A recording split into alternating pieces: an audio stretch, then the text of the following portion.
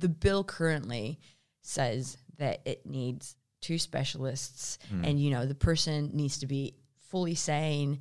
There's scenarios that I've thought in my head of how this wouldn't work, neck minute, your heart stops, you are with all these things through your mouth, and you can't really tell anyone that you want to leave. And you can't even tell anyone that you want to stay because you're like in such intensive care. Yeah. So it's like, what are you going to do then?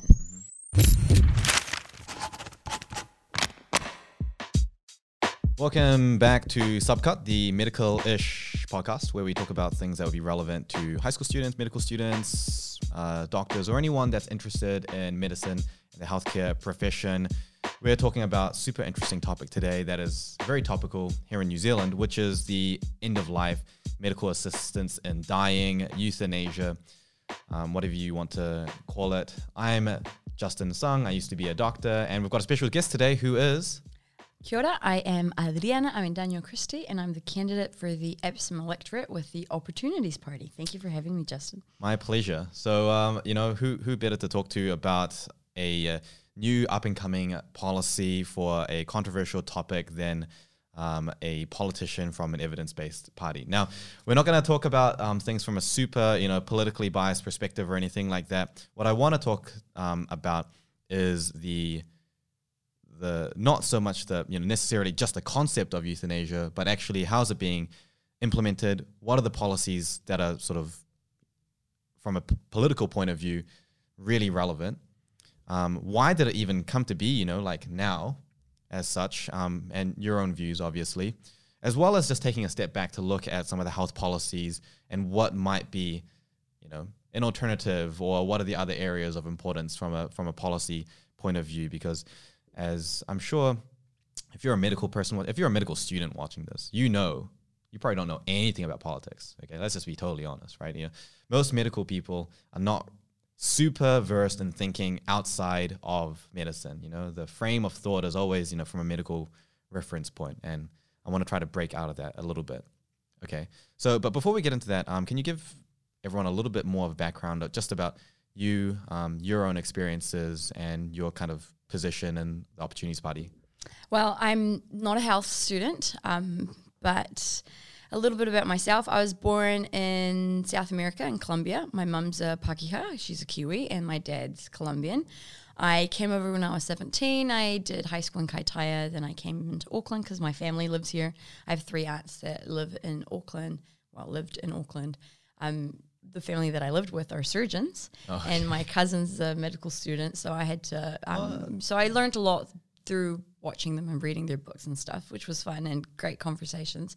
And we've actually talked about the end-of-life bill. And, so I was really passionate about social entrepreneurship, of being able to reimagine a new way of running business and looking at the economy. I do love business. I would call myself a conscious capitalist. But just seeing all the waste and seeing all the issues that we have socially and environmentally, I thought that I needed to be a little bit more outspoken about the needs of the world. And then I stood for council in 2017. I made it in. I re-stood again last year, and I got the second highest amount of votes, and I am your local rep for this area, which is Waitemata. And then, no one's been standing against, or no one who's socially progressive has been standing against David Seymour there properly since forever. And I live in Epsom, so I just decided to be bold and kind of due to me being uninspired and unimpressed with what's happening in Epsom, I decided to stand. So with TOP, and here we are fighting the good fight. Awesome. And just as a bit of a context for international listeners, because I know that we've got some of you guys. I don't know how you guys found us, but anyway, welcome. What's happening right now in New Zealand is that we are looking at the euthanasia bill. So the idea behind euthanasia is that you have a doctor or physician, or in some cases a nurse practitioner, who is authorized to help a patient end their own life, almost invariably because they are terminally unwell and are in suffering that cannot be alleviated by best medical practices, and they'd rather die with dignity. And there are die with dignity acts in other countries like Canada, and it's been trialed in Scandinavian countries, and the Netherlands has had it for very long time now. And New Zealand is now jumping on board this concept and thinking, okay, do we want to, out of number one, principle, support the idea that doctors can perform euthanasia in New Zealand? And then number two, how are we going to actually implement that into a policy so that it happens in, real life, so that if you are or a loved one is in suffering and you're in that situation, you legitimately will actually have that option. And so the question is out there to the public right now in a referendum, which is tied into the current election going on here in New Zealand. So that's kind of the question here, is that what is the euthanasia bill actually about?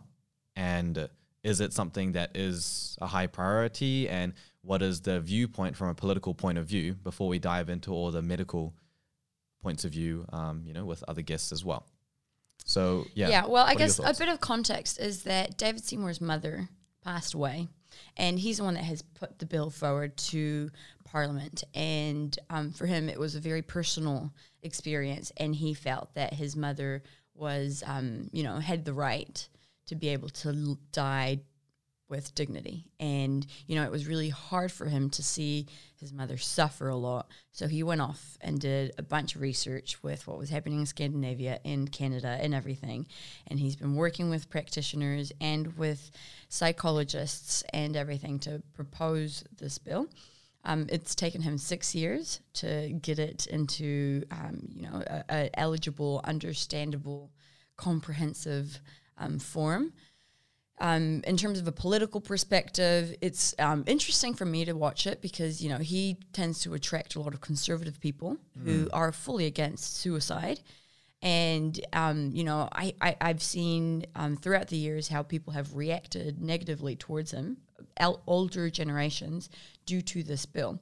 But, there is a percentage of people that are seniors who have a terminal illness and who are really supportive of this bill because they feel that they can end their life in a decent way.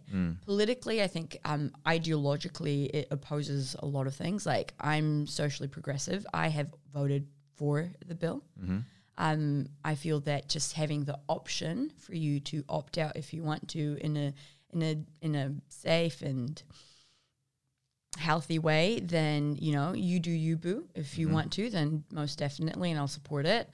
Obviously, I've had to read the bill quite a lot because at first I was not supportive of it. There were a lot of issues with the bill. I was so not supportive of it because I personally have had two experiences. My grandmother's currently in hospital, and she had a heart block, and if she, because she's articulated that she wants to die in an appropriate way or whatever, I'm happy that the bill in South America doesn't exist because she's awake now after 5 days and she's conscious. She came out of her coma. So, if that was the case, what would have happened? But then again, this is where specialists get involved. Obviously, there's two medical professionals who come and assess the patient and assess, the family. There's multiple cases of families here in New Zealand who have, your aunt is extremely wealthy.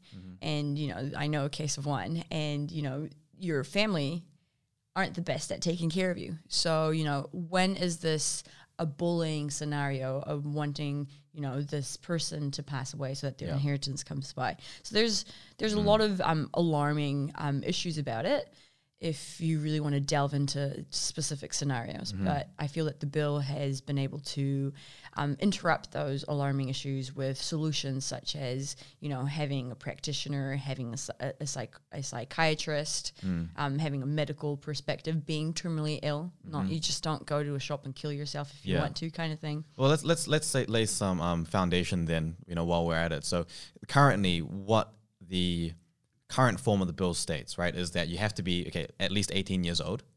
Okay, but having said that, evidence from other countries, I believe the most relevant was like Oregon, which is similar population size to New Zealand.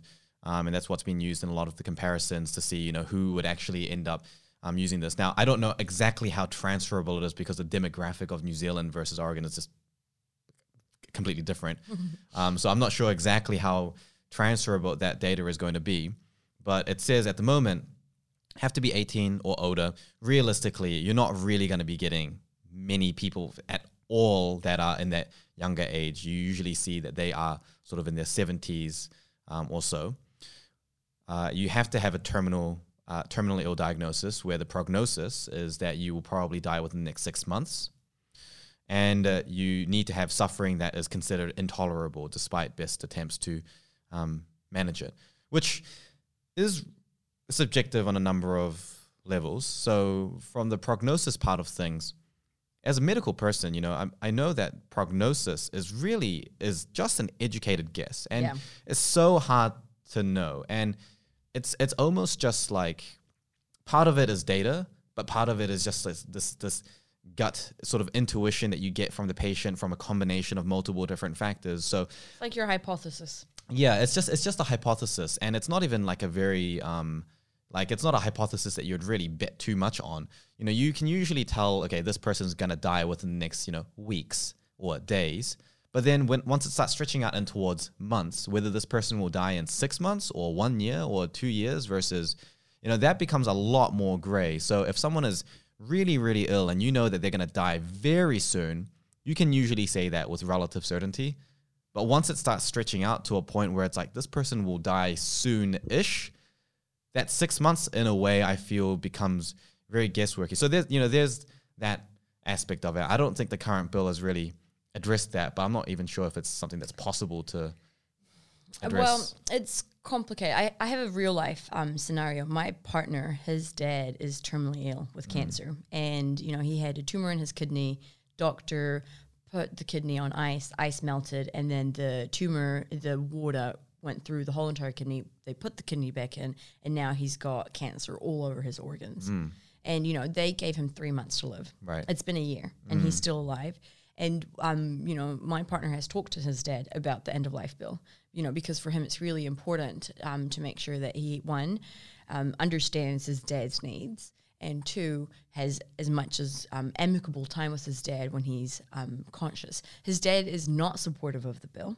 His dad says that there has been times during his journey that he wishes he could pull the plug straight away.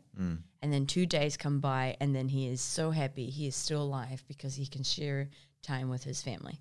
So he's on the fence about it. And, in terms of a prognosis side, the doctor's hypothesis about his kidney being okay after surgery was not the case, so that's so many variables and untruths about situations of like people get induced into coma and then maybe not come back, or come back, recover, and have a happy life 5 more years. There's uncertainty on basically every front.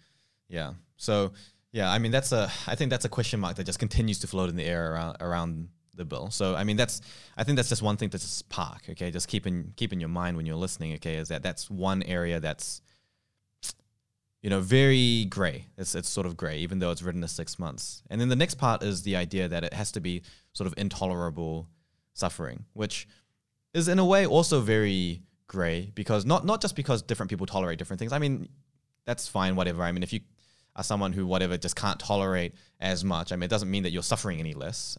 So that almost doesn't matter. But I think the interesting part is in the medical intervention that can help to actually alleviate this person's suffering. So in New Zealand at the moment, palliative care, which is, if you don't know what palliative care is, it's basically symptom management, usually, but not always, but usually in the cases where a patient has a terminal illness, or in some other cases, they get involved when they have chronic conditions that have a lot of pain issues in them, because they're effectively specialists at managing pain and improving quality of life. So it's when quality of life is more important than quantity of life, and we're shifting the focus from keeping this person alive to just making sure that this person is alive comfortably. And that's really what palliative or PAL care is about. And in reality, PAL care is actually highly effective the vast majority of the time. And I think in Australian studies, only around 5% of cases, they're not able to manage palliative care effectively. In my personal experience, and I'm not a PAL care specialist, and I haven't worked in PAL care, but I have, obviously interacted with lots of people that have worked in PAL care and have some experience with it. I've almost never really seen a patient that didn't have their pain and symptoms managed poorly, to a level that it was intolerable. But what I do also know is that PALCare is also always extremely underfunded and under-resourced. And so the question is, okay, so if we have this euthanasia bill coming through, then from a PALCare point of view, is that actually taking resources away from PALCare? Or even if not resources, is it taking attention away from PALCare? Is it undermining the trust and value that PALCare has? Because, if your grandma was in a hospice, and then the entire mentality is that, the hospice is doing everything that they can to make sure that their quality of life is going to be maintained. But then in the back of your mind, that there is always an option that they could just euthanize. Yeah. From a psychological point of view, even purely, that it plays with your mind, doesn't it? Yeah, there's a big trust component there as well. I feel like I'd like to invite all of us to start thinking that we can't compare apples and pears. So there is a bucket of money that might go to PALCare, and there will be a bucket of money allocated to euthanasia. I feel that sometimes we get confused about the importance that we're giving to scenarios. Mm-hmm. Like you just highlighted an important point that PALCare definitely needs more attention, and maybe investment in things like CBD oil, which helps patients reduce their pain when they're terminally ill. That would be fantastic. When it comes to a concept of, for example, Luke's dad, who was in hospice during COVID, who was feeling pretty ill, he quickly recovered again for the third time and is out again.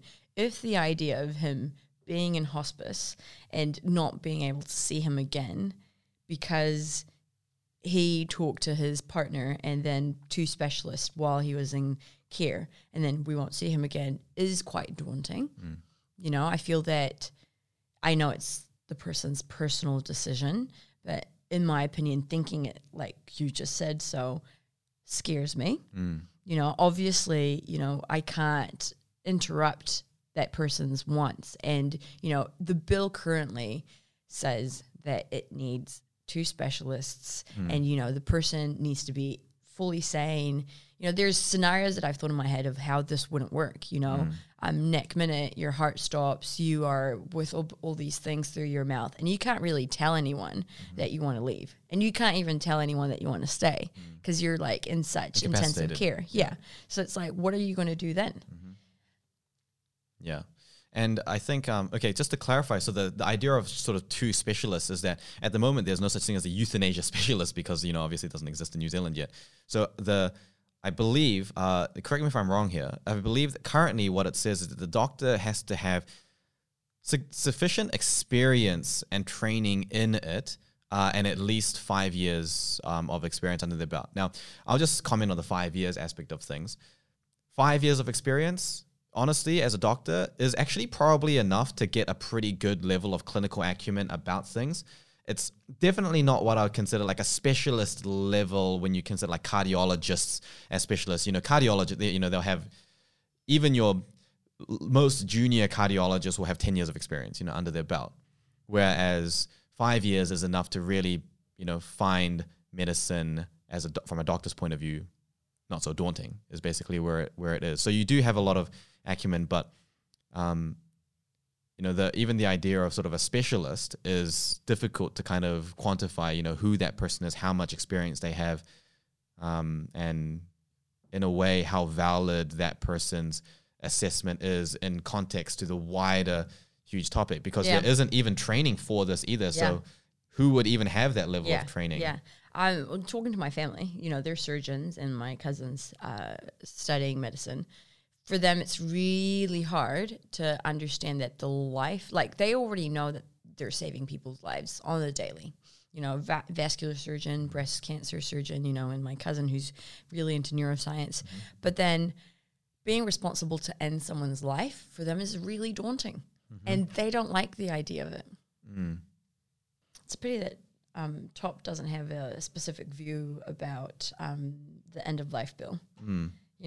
For me, it's quite frustrating because I wish I could kind of like give a more party's perspective, but because it's so evidence-based. I think it's better to actually approach it. I mean, I think I've always been of the opinion that if the conclusion doesn't have enough premise for it to be solidly formed, it's better to have a non-conclusion and just keep open rather than just anchoring into something that just feels intuitively right. Yeah, because it's happened in Scandinavian countries. The end of life bill is way stricter. There's higher guidelines in terms of when this can happen. But it is loosening, I think, over time. It is loosening. So, like in the Netherlands, I think the age requirement has gone down. I mean, it's even said that it's appropriate and sometimes for children as well if they have severe suffering. So, and I think up to like 3 to 4% of all total deaths in the Netherlands is actually through their assisted dying or assisted suicide or voluntary euthanasia. Yeah, Netherlands is the most progressive in terms of all the countries. Canada's slightly stricter. In terms of the Netherlands, what I found really interesting is that they're very liberal with their views, and they don't really like to impose things on people. So they tend to be very open in terms of, like I said before, you do you. And I think that's a cultural thing. I feel that here in Aotearoa, we're not at that stage yet to be that loose. We tend to have the likes of the Jamie Lee Rosses in the world to come and impose things on us, right? So, yeah. So you think that a big part of this is actually just a sort of cultural, psychological norm that New Zealand currently has? Yeah, well, if you talk to, because I've had the chance to talk to different ethnicities when it comes to this bill, and just due to like in passing in conversation, there is a lot of Hindu Buddhist people who disagree with it. Especially Hindu people. There was actually quite a few Hindu people that went to complain to David Seymour about it because they felt that they were never consulted, and for them it's quite disrespectful in terms of their religion. Then there is the conservative Christian people who obviously are fundamentally against it because, God is the one that should take your life away from you. So in terms of, that culturally also creates a lot of shifts. Maori people on the other side, they see the benefits of this bill. So we're so diverse that, I feel that putting this referendum out to the public is a fantastic thing because yes, medically you might have your concerns, but politics doesn't work with common sense sometimes, politics really works with people's wants and things. So things, I mean, like I want this and I don't want that, so hopefully the referendum can reflect what the greater public of Aotearoa are saying about the subject. I want to dive into that a little bit more, but before that, I actually want to come back to something that you were talking about before, which is the resource allocation aspect of it. So just explain a little bit more how the resource allocation would work, because in medicine, we're often thinking about the resource cost of certain things and the opportunity cost that it has. Like, for example, there's, one of the 4 fundamental medical ethical principles is that of justice, which actually says that your treatment has to be fair, not only for the individual, but for all of your patients across the entire system. So if you're giving a liver transplant to someone because they're your mate, that's not just. Even though in other moral ways it could be justifiable, because obviously that's not going to create equity and fairness. So we're used to thinking about things taking, one thing taking away from another thing. But you're sort of saying that that's actually not how the resource allocation would work. In terms of governance, you get given a bucket of money if you're leading a portfolio, and then you have a work program of all the items that you're wanting to allocate that funding to. So what tends to happen is with that work program, let's say, for example, you get a new item, let's say the bill, that gets allocated into it. Now, in terms of finding the resources, we're, very tricky because we're currently in a lot of debt and we're getting into huge debt. So what tends to happen in a local government perspective is that you either get more money. So this is interesting. So you get the money that's allocated to your bucket, but then you get a bucket of money, another bucket of money, which is money that you can just allocate to things that need more investment in. And in council, it's called a locally derived initiative. And this happens in all governance perspectives, in private or public. And what you do is that with that money, you allocate it to a specific budget to enhance the portfolio. So let's say, for example, there's already one work line item that has an X amount of money. You know, what you can do is that you plug in more money to that because it needs, further investment. But then that is not determinant of the next end of life bill item on the work program, because you can just allocate it into there. So what tends to happen is that it's trickier with health because we're talking about one specific portfolio. But when it happens with multiple portfolios, say for example, we're helping, this is a hypothetical case, we're helping people with solar panels, or how can you be helping people with solar panels when we need clean water? No, there is money already allocated to keep on working on clean water. It isn't one or the other. So it isn't that ruthless prioritization as we tend to think, because there's always buckets of money that you can always plug in things. You get what I mean? So if there is money that is needed in the PALCare side of things, then that should be raised, and we should do a lot of advocacy on it.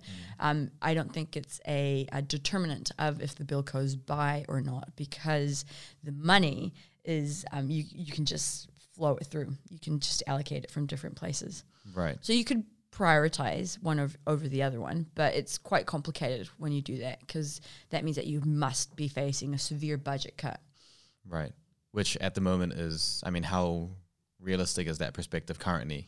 I feel that given especially the current year that's been and how much of a budget stretch things are. Yeah, I think currently the government is doing quantitative easing, which is not that much. Essentially, it's not printing money, but it's essentially throwing more digits in places. That's a slight risk. And yes, debt is bad, but the Reserve Bank could easily pay the Treasury, or vice versa, that debt. They've got enough money in their bank accounts at the moment to be able to cover each other's debt.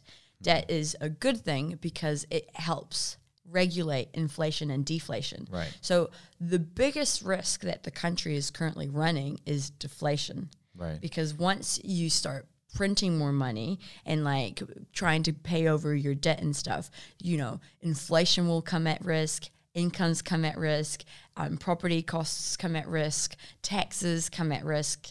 Yeah. So debt at the moment, with what the Labour Party is doing and with COVID and all of that, is still manageable.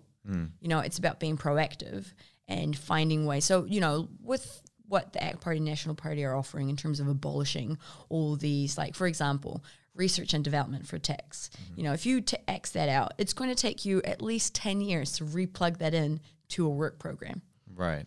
If you're going to X, Callaghan Innovation, who wants to get rid of Callaghan Innovation? Well, they do. Right. But what happens then is that it's going to take forever to find an institution that can incubate startups that are world leading in different ideas. Right. You get what I mean? Yeah. So that actually brings me to another point, which I think is really interesting, is that one perspective of this is that even if you don't agree with how the bill is being executed now, if you agree with the concept of euthanasia, you should vote for the bill, because correct. Otherwise it may just never come back correct in. Whereas the medical perspective from that is if the bill comes into force, then there are actual straightaway consequences of that, and there will be harm that is done. And so there's a very difficult balance. It's okay, I could support it out of principle, but then at the same time, does it mean I have to accept that there has to be a certain amount of harm that is done to do that? And from an ethical point of view, that doesn't seem justifiable, actually. You know what's very interesting, Justin? That there is a lot of suicides that currently occur from people who are terminally ill, who don't want to live, and we just can't quantify it. You hear it, you've heard of it, someone took too much Tramadol, stuff like that. Right.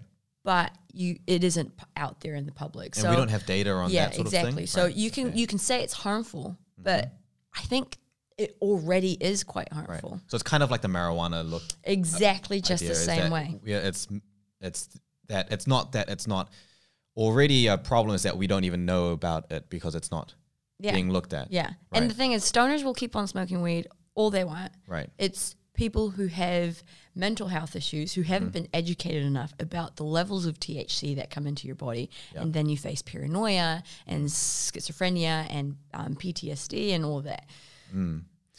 Okay, well, I think that's quite interesting, right? So that really says that, okay, so, having the bill come into play, it doesn't make it so that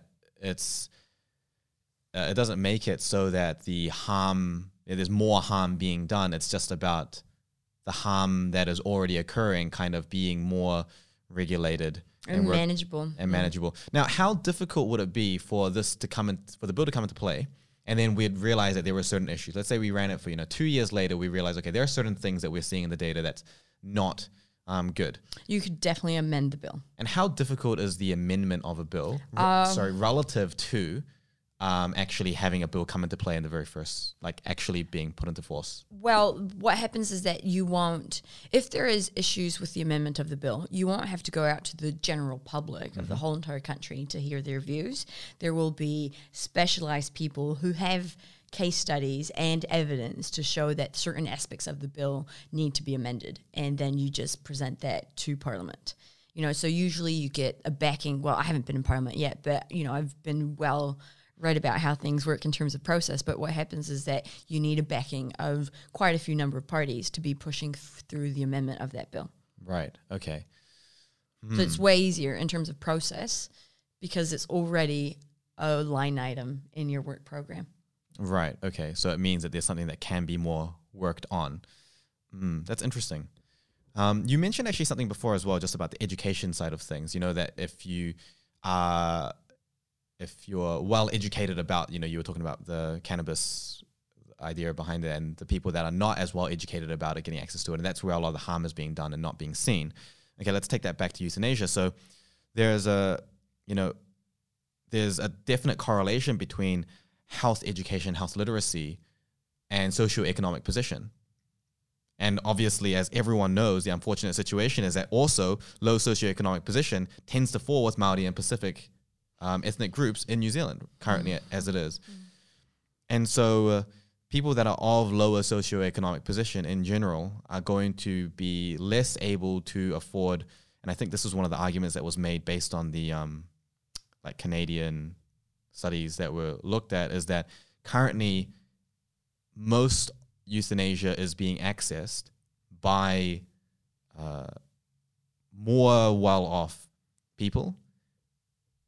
And so are we really just providing a service that's really benefiting the people that could already get good PAL care and not actually serving the people who might actually need it the most? Or the flip side is that would we actually get a situation where the people that are the worse off socioeconomically feel more pressure to not be a burden on the people around them, and therefore that actually, even without external coercion, makes them want to prematurely potentially end their life, which becomes even more gray when we think about the idea of prognosis being pretty much guesswork. I mean, that's really almost a concept sort of principle argument. Yeah. But is there like a political way of sort of looking at that makes that seem a little bit easier to kind of look at? The Opportunities Party is all about prevention, health is wealth. And that's why, people who tend to come from low socioeconomic backgrounds tend to have, predisposed non-communicable diseases such as diabetes. And it's because for you, it's cheaper to buy a $2 white bread loaf that has all the preservatives in the world than to go to the corner bakery to get a multi-grain loaf.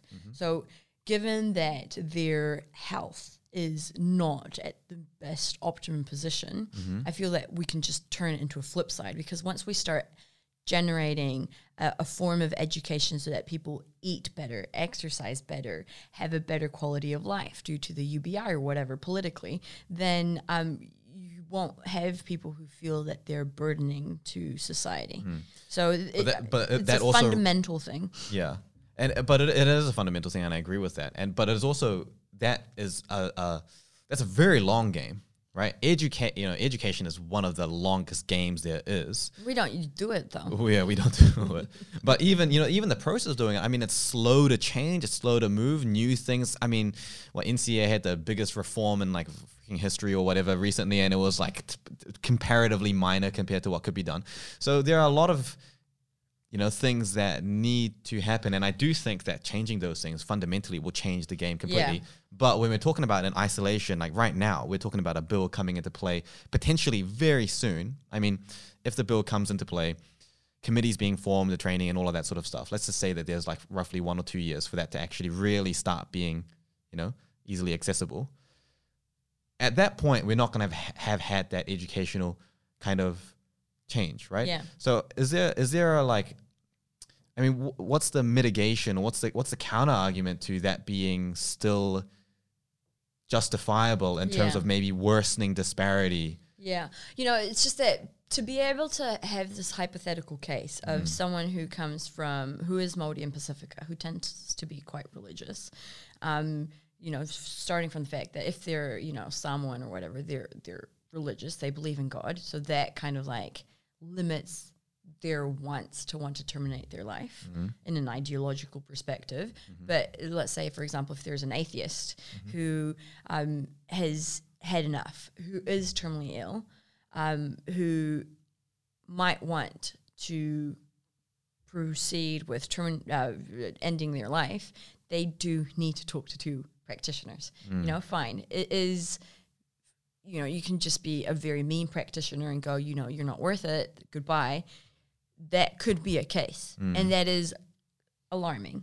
But we have to definitely tear it apart, because we're talking about with all of these outliers, we're just shortening the amount of people that fall into that demographic that would do that. Do you get what I mean? That last bit, can you explain the last bit again? So you're saying, someone in a low socioeconomic, terminally ill, Māori or Pacifica, who feels that they're a burden, who will want to terminate their life, so that you're talking about a very small amount of people, because one of them is lots of Samoan Pacific Islanders are religious, so they don't agree with the bill, for starters. Two, the practitioners may not allow that to happen, and three, they have to have a terminal illness. So the percentage that we're talking about is quite low. Yes, it is possible. I'm not saying it isn't. There is this hypothetical case that could be an issue. In terms of the greater circumstances of the bill, there will be people that are terminally ill that might not be well off, might be just middle income kind of people that will proceed with being able to do that. Do you get what I mean? We're talking about such a small amount of I do get people. what you mean, but so from the way that I see it, there's quite a difficult balance that's being made with a number of things. So on one hand is the idea that it probably is a small amount, but we actually don't know the actual impact that all those things like the religion and all of that, especially the religion aspect in terms of who in that religious aspect still, given all their circumstances, agrees or doesn't agree, and how that's going to impact. And I think there's even no point even thinking about that part hypothetically. Like we need actual data to measure that. Yeah, which is quite unfortunate, because, I didn't do the bill. I didn't put it forward or anything. But, it's quite saddening to not see evidence from other countries in the bill or reflecting the bill. I think that's quite common, though, with things in New Zealand, given that the demographic of New Zealand is relatively unique compared to other countries. We have a large Indigenous population plus another marginalized group like the Pacific, people from Pacific Islands who are not technically Indigenous but also have similar health issues because of colonization effects, while at the same time also having like a very mixed basket of cultures and ethnicities, being and then a it's small. you and I who are ethnically diverse, and like immigrants from other countries, and also an island, and also relatively socially more progressive, while at the same time, we, I guess, therefore being socially progressive, actually care about Indigenous people, unlike some other countries, which I won't name. So I think that kind of combination does make it a bit unique.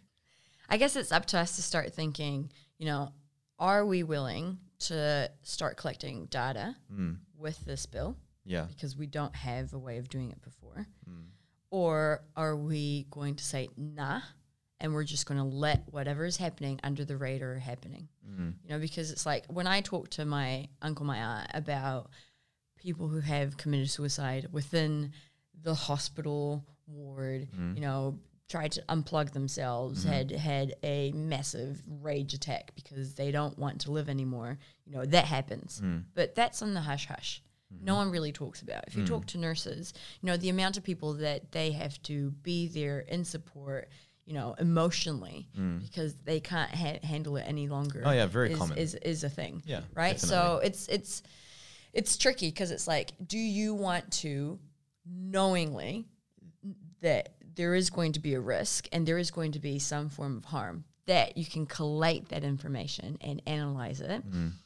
Would you want to pass it, or would you just turn a blind eye to the situation and just let happen what's currently happening? Yeah, well, I guess the alternative would be collecting the data first, but then the question, so this is why I feel it's quite complicated, is like, would we even be incentivized to collect the data if we didn't have the bill already there in place? It'd be hard to allocate budget to it. Yeah, and then on the other hand is that, okay, well, we have the theory that, marginalized populations will probably be, it could potentially increase the disparity gap. However, also some, studies from overseas countries are also indicating that actually it is more affluent people that are using it in the first place. So maybe it wouldn't be as much. But then there's the next question, which is how applicable is that data to New Zealand?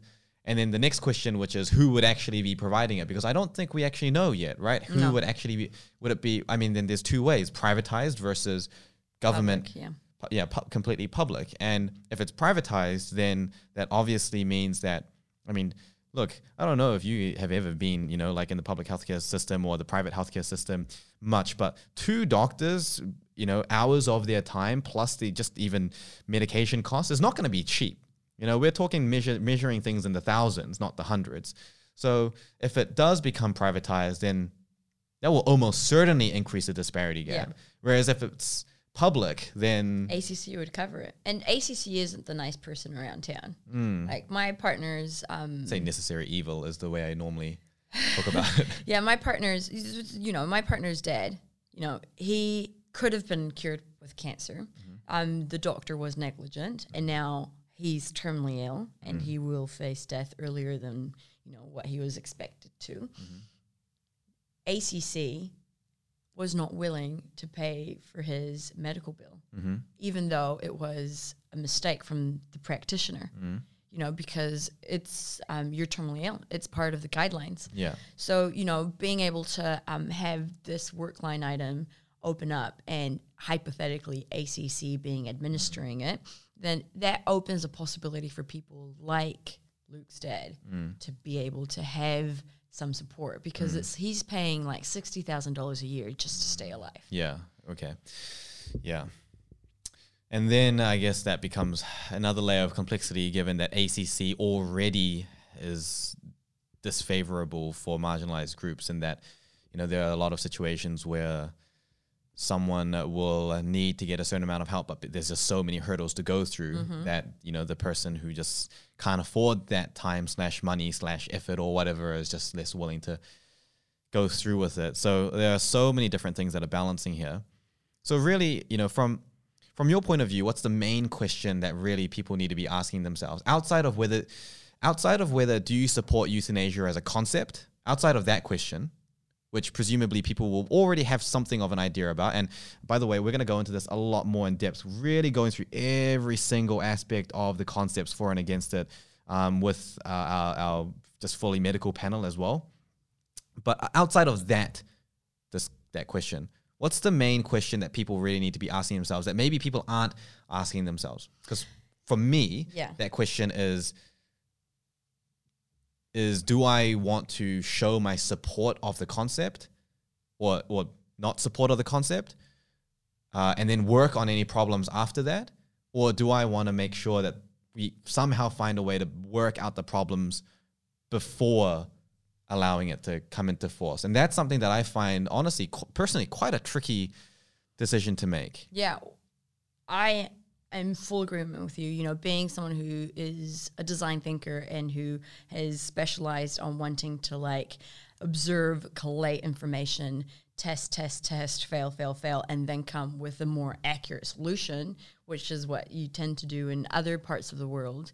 My question personally is, with both referendums, is are we going to crudely bring this out into the open and start finding the data about these two issues, or are we going to just turn a blind eye because it's too hard for us to deal with emotionally? That's where I'm confronted with. I actually, I think for a lot of the medical people, I think the emotional aspect of it is not the thing that would be difficult. Maybe yeah, of for course. a lot, You guys but are trained to, but I guess in terms of the general for the public. for the general public, yeah. But I suspect that most of our listeners have at least some level of medicalness to them, and for them, the main thing is going to be about sort of the Assertiveness.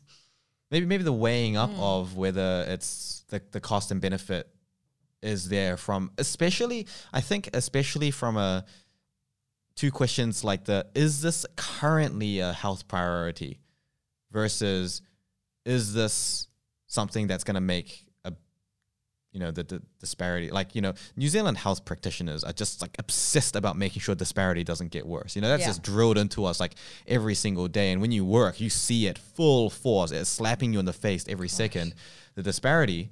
And so if there's anything that makes the disparity worse, I think we know that anything that makes the disparity worse, that will grow fast and fast and faster. And the time and effort required to fix that is often, doesn't scale to that. And I think that's the thing. Those are the two things I think, and kind of combined in a way. I think the Opportunities Party agrees with your initiative. That's why point of view. The point of view. Because basically what tends to happen is that we are all about interim solutions, and we don't do the hard work at the beginning to prevent. So, the party's taken a perspective of looking at the prevention side of things, and hasn't really specifically analyzed or put a lot of time into the bill, because for them in the long run, because we're trying to think about longer impact, we're trying to solve the disparity. So that's why the universal basic income, that's why being able to fix the housing issues, that's why being able to support local businesses and, having that sugar tax and all of that is to be able to work on the prevention side of things to tackle that disparity.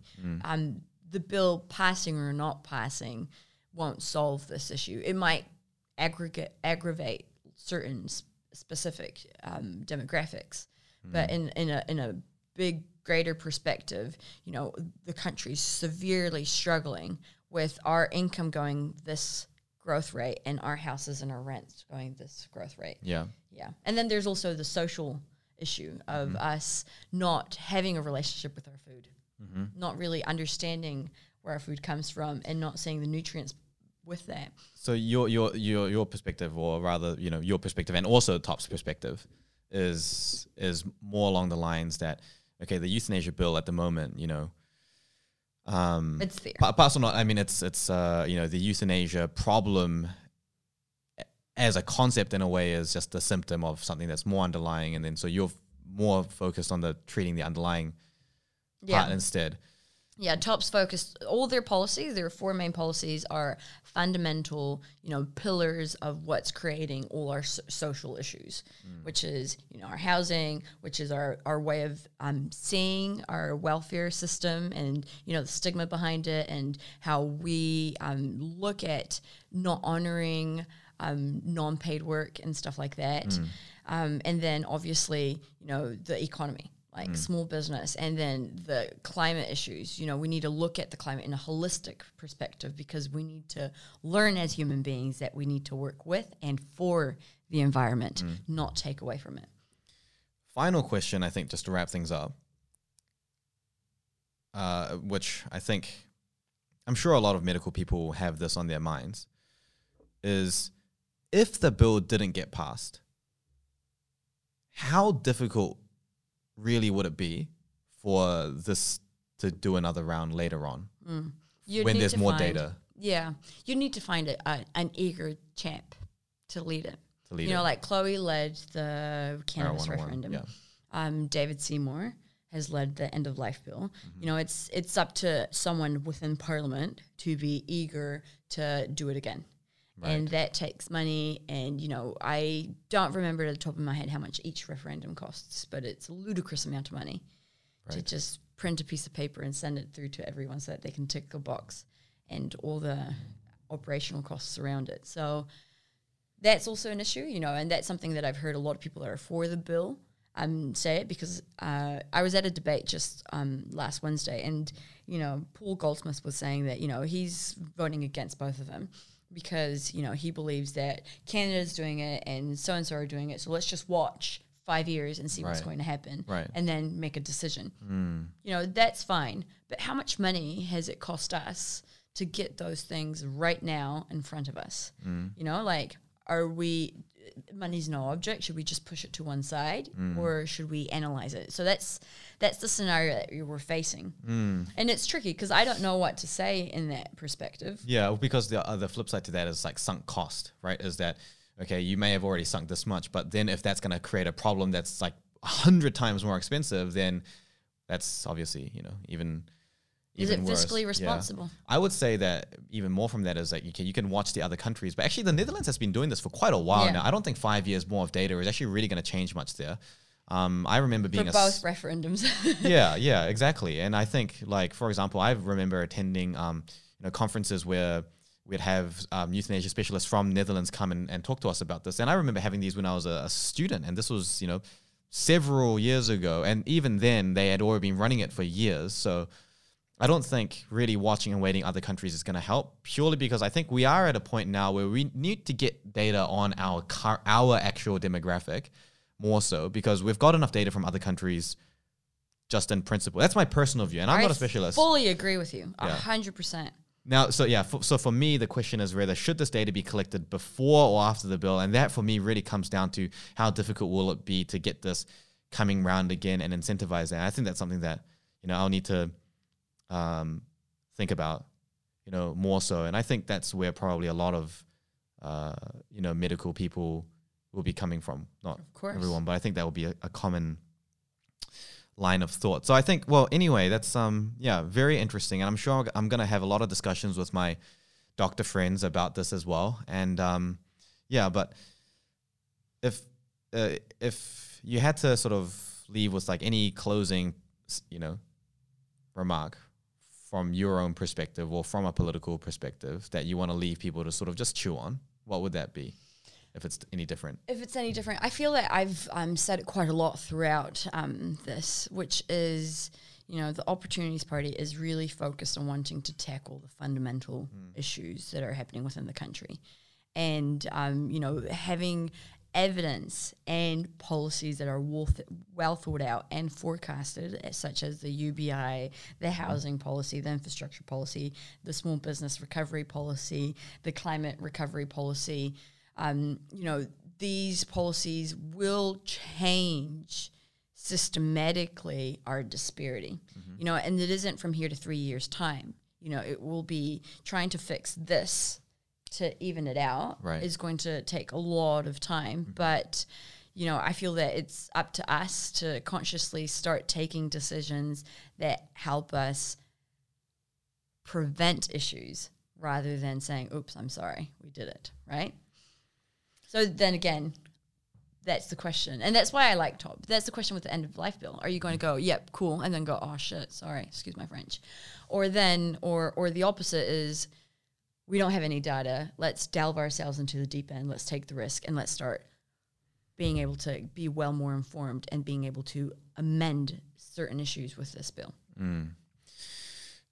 Good insights. Great discussion. Thanks for coming on to the show. Thank you for having me. It's quite complicated when I'm not a medical practitioner or someone who's in parliament. But I think more valuable to come from that perspective as well. And I think a lot of, we talk about things from a medical perspective all the time, and people are not always on the same page. So it's always good to have that kind of discussion. It's great. That's why science is there, because you're meant to debate and, compare your ideas. And that's when people get along and have all the same data results, then we're onto something. And that's what TOP's trying to do. It's trying to if these guys who tend to disagree a lot are agreeing on something, it's because, their money's there. Well, thanks for paying attention. Thanks for listening. Hopefully that was a valuable conversation. Remember, again, we've got another episode that we're talking about the more in depth. If you're really interested in knowing about the pros and cons, the fors and against about euthanasia, more from that really deep medical, ethical, conceptual framework, then check out that episode. I will definitely check it out myself. Thanks for coming on to the show. If you're watching us on YouTube and you're interested in this type of content, consider subscribing. We will put out videos that we think are interesting for you. And if you've got any suggestions, leave them in the comments as well, or get in touch. But otherwise, thanks for listening, and we'll catch you next time. See you later. Thanks for tuning in to Subcut. If you guys have any suggestions for content, please make sure you send it through. You can get in touch and follow us on Facebook, Instagram, and YouTube, or find us on our website at jttmed.com/subcut. Subcut is a podcast brought to you by JTT. If you or anyone you know is interested in a career in medicine, make sure to get in touch and check us out at jttmed.com.